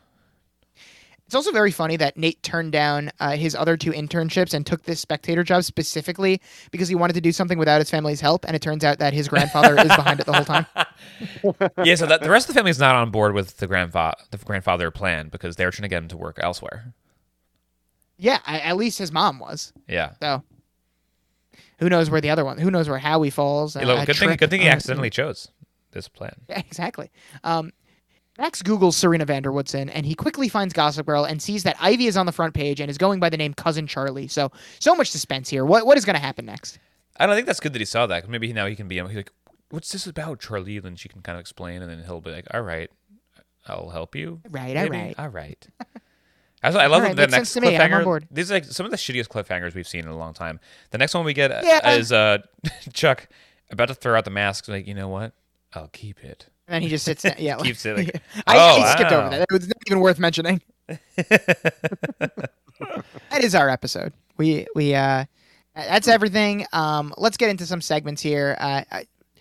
Former favorite segment, user review of the week. We have Comedy Fan, the tried and true, is back to give this episode a 7 out of 10, and they say, Blair was sure that Chuck is after her, and he once again did something to make her know she should move on. You know, I love moments between the two, but they keep on repeating things. Maybe it is time to move on. It just seems like they don't know what to do with their story until later. Max in town already caused some excitement, but now that he knows more about Ivy, I'm sure more will happen. Rufus spending time with Dan and trying to make him feel better on the book tour was also a good scene between the characters. All right, thank you, Comedy Fan. A very succinct review for that episode. Very good. Surprisingly not that annoying. No. Comedy Fan really gets more into it with the OC reviews than with the Gossip Girl. Yeah, way off Valid. the hinge. Comedy Fan fucking hates Ryan Atwood for some reason. Oh. Hates Ryan, loves Luke, wants Julie and Luke to continue fucking. Yeah, it's their favorite part. It's me writing these. I, of course, love the Julie and Luke stuff. Who They're couldn't? so Ian, great. They're great given together. some of the theories here. I don't know if we could judge. Next week, the episode is called All the Pretty Sources. Do you have any predictions based on the episode title? I think I accidentally saw the thumbnail or the little blurb for next week. Something about a bridal shower, maybe? Yeah, it actually lines up with the episode that we're going to be doing for the OC, too, the shower. So Shower week. While Kirsten is planning Julie's bridal shower, Serena will be planning a dream bridal shower for Blair. Should we stream our video feeds straight from our showers? Yeah, in celebration of Shower Week. Yeah, if you need a sub. Excellent. Let's get into the episode grades. Brendan, you went first last week, so I will go first this week. And honestly, that was a fun episode. The Diana Spectator stuff finally had some life in this episode, and all the goings-on between Diana and Nate and Charlie and Serena and Max were actually the highlights of the episode. This was kind of like an episode in the high school days with a bunch of crazy hijinks and schemes, except the mastermind this time is a 45-year-old woman instead of a high schooler. With no Louis, Blair is free to be fun again. I love watching her spiral out of control and be so hopelessly obsessed with Chuck. And they have great chemistry together yet again. The Stan storyline adds little to nothing, but I guess it gives Dan, Rufus, and Lily something to do, I guess, for a few scenes. We had the cute scene between Serena and Cousin Charlie. We have a lot of setup now, and it's very interesting to see where it's all headed. We do have cliffhangers, like we said, not the strongest cliffhangers, but we do have at least one answer to the end of the episode. Again, not the best cliffhanger, but we do finally know who Diana is working for, and the fact that it's Grandfather Vanderbilt is kind of funny. Is this episode as good as Dan's book episode, which is the highest rated episode I have so far? I think it's not as strong, but I am still going to give it the same grade. I'll give this episode a B+, because it was one of the more fun episodes of this season so far. Brendan, what are you grading the episode? It's kind of crazy. I really couldn't agree. I couldn't disagree more. This is Wow. one of the more boring episodes of Gossip Girl I've ever seen. I don't know if I just wasn't in the mood for it or what was going on. I was getting more entertained by you talking about it, which made me think I was liking it. I'm like, wait a second, no. When I was watching I was like, can this be done now? But I was enjoying you talking about it. Maybe which confused the hell out of me. You made it sound way better than it really was. I didn't care about anything that was happening here. You watched I Am Number 9 last week, and you're saying that this is the most boring episode? Yeah, this wasn't stupid enough for me. If it's gonna be if it's gonna be stale as far as recycling things, at least let it be stupid. It was too tame. I was waiting for more wackiness and hijinks to happen. The hijinks that were going on were extremely predictable for me too. I knew where everything was going, and then the other stuff like the Blair and Chuck stuff. I'm so over the two of them. I kind of agree with Comedy Fan in that respect. Wow. Dan was barely in the episode. He was on a virtual screen for half of it. Nate's just Nate. I don't know. I really nothing did anything for me here. I don't think I liked anything that happened. I didn't dislike anything, but I really was bored to tears. One of the first episodes in a while. I was excited for it to be over. I wondered why you were crying when you came on the podcast. I'll give this a D. Now, Brendan, this is bad. This is your third D in a row. Start calling you the D man. It sounds like my winter break. What? Okay. I fuck on winter breaks only. What do you mean? Winter break? Winter hasn't happened yet. I'm excited for it. It's coming. Your 3 Ds are coming? Exactly. Can you let a man be excited about his 3 Ds in a row? Okay. Scally, what are you grading the episode? I'm very torn because the points are good. Where yes, we are going back to the well of the mask again, and like that is annoying. That is frankly very annoying. I find the Dan storyline to be a complete zero. Like there's nothing there that interests me, but basically everything else I thought was pretty fun. So I'm very torn. I think I'm gonna stick to what I originally thought, and I am also going to be giving it a B plus. Wow. Suck it, Brendan. Suck the 3 Ds in a row. I support Much you. like winter break. Much like Brendan's winter break. I'm not a teacher, so I don't get a winter break. I don't know what I'm talking about. No, just good for you. I also don't know what you're talking about. Don't back down now. I was trying to Live your think of a truth. normal time people take 3 dicks, and then that was the first thing that came to mind. Yes, famously winter break. You were trying to think of a normal time where people what 3 dicks? Take. Where people what? Inhale through the anus. They take 3 dicks. Oh, take. Oh. Okay. Yeah. I kept thinking. I thought you said think. I thought you No, said take. Of course, take. So you were trying to think of a normal time when people take 3 dicks, and you came up with winter break. I think it's anyone's go-to touchstone. It's a trope. Honestly, It's a I wish trope. they would stop doing it. I'm gonna bring my score down. It's basically when 3 dicks and winter break is basically like the masks of Gossip Girl. When they come back after the mid-season hiatus, and they're like, "All right, we're back from our winter break," and you know what we mean by that. Our butts are sore. Did not anticipate this podcast going this direction, but very glad that it did. Let's get into our MVPs of the episode. I mean, for me, this is Diana's episode. There's a few options, but Diana comes up with her 75-point plan out of thin air, and she executes it perfectly. She has Charlie, Nate, Max, and Serena all eating out of the palm of her hand. The scene where she just orders Charlie to kiss Max just demonstrates how much control she has this whole episode. So I got to go Diana. Brendan, who are you giving the MVP to? Yeah, I think my MVP and LVP is going to be like a couple logical awards here. It's going to be Diana for me. It's the same. She's the puppet master of the entire episode and wins and is just she can't stop smirking at herself. That is true. She cannot stop smirking at herself.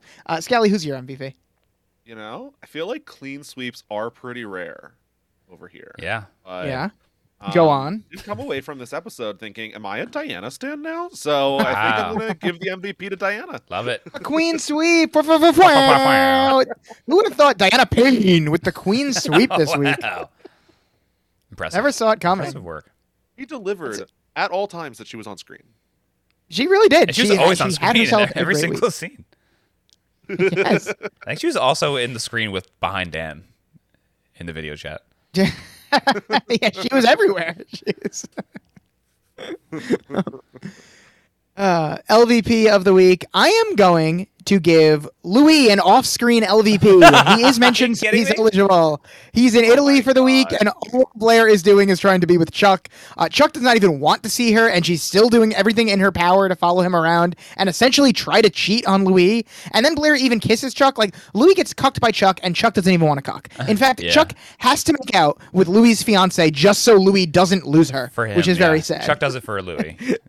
So I'm giving the off-screen LVP to Louis. Brendan, who's your LVP? I forget what the LVP we said stands for. Like when the opposite of the Queen Sweep, it stood for Louis Van Prince or something. I can't. We had I can't something, yeah. fucking remember. Someone let us know. Something like that. Brendan, who is your LVP of the week?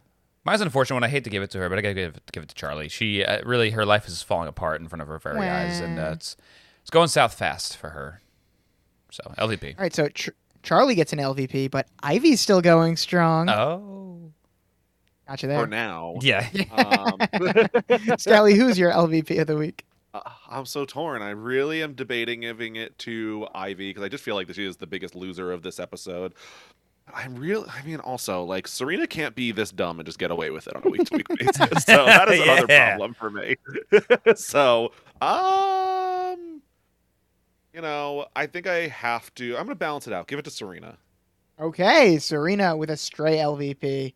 Nice. I'm happy always a about good it. week to give Serena an LVP. Two very Keep her good honest. stray LVPs from you guys. Great job. Yeah, yes. So, without further ado, let's get into everyone's favorite segment, Lonely Boys Theater. You are now listening to Lonely Boys Theater.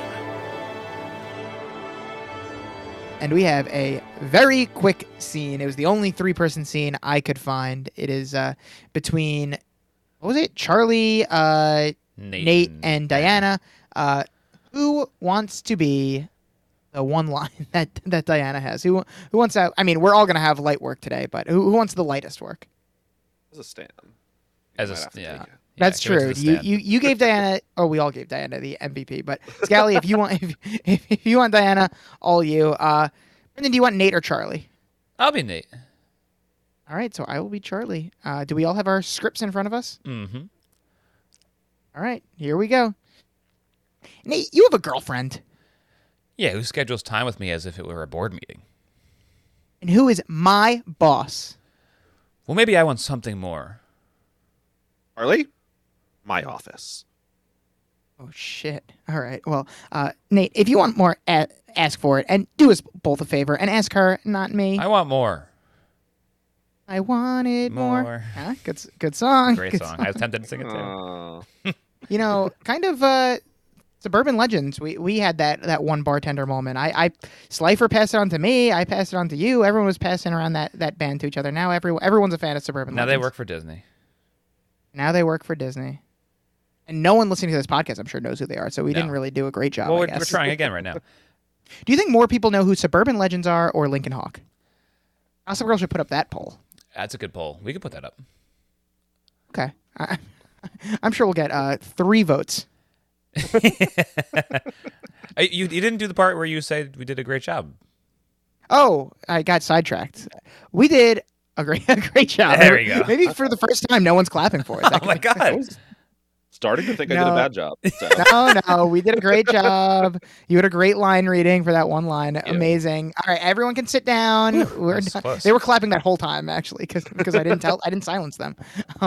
So that does it, of course, for everything except for some plugs. But before we get to that, Scally, thank you again for filling in a pinch. See, we don't have you scheduled for any more episodes, so this is it. You're just the sub. You got to come on when people don't fulfill their Lonely Boys duty, and because of that, because you were the first person to sign on as a sub, you have now the most appearances on this podcast. So we can't thank you enough for all the work you do filling in for people that don't take this as seriously as you do. Do you have anything that you would like to plug at this hour? No, first of all, thank you for having me again. I was worried, realizing that the scheduling was definitely booked up, and now I get to flex on everyone else that is less committed and less successful. And, everyone thought that they're too good for podcasting. That's not true. But we're always here to scheme. But no, I am on Twitter, @Brian_Scally, on Twitch at twitch.tv/bscally. Myself and Matt Liguori are talking about this season of the Free Agents. We're talking about this season of the challenge over on the Free Agents podcast. It's been a ton of fun. People should check that out. And then also covering this season of Love Island Games, which is, brand new premiered, little short run, but super fun. So that is just about to end. And we also are covering the Traders Canada over with Puya, with live episodes after the premiere of the episode and exit interviews as those come out. Other than that, anything I'm doing is on Twitter. Oh yes, and Beautiful. what a great follow he is on Twitter. Oh yes. The Free Agents podcast has been very fun, as was to be expected, since you guys were always doing great work covering the challenge, and now it's still doing great work covering the challenge, along with all of your other projects, of course. Thank you so much. Of course, Brendan, what are you plugging? Well, it's season 5 still, which means I'm going to continue to only plug the Patreon at patreon.com/thehappyboyspod, where you can find our OC coverage. We call it the Sandy Boys. Check it out. We almost have a full season of work over there. And I don't think people know how serious I am about plugging this all season long. Let me just count how many new subscribers we got. 0 new subscribers since I've been plugging this. So you fucking freeloaders, pony up the bucks before I flip my fucking lid. Okay. Fucking gourd. And people have been saying, I've been getting a lot of messages saying, Brendan's not serious about this whole plugging nonsense for the whole season. But no, he is very, I want to very make it serious. very clear how serious I am. You should be nervous. As for me, I don't know. I saw Saltburn today. That was a very, very interesting movie. Oh. I did go. I was asking people, should I go see Saltburn or should I go see The Hunger Games?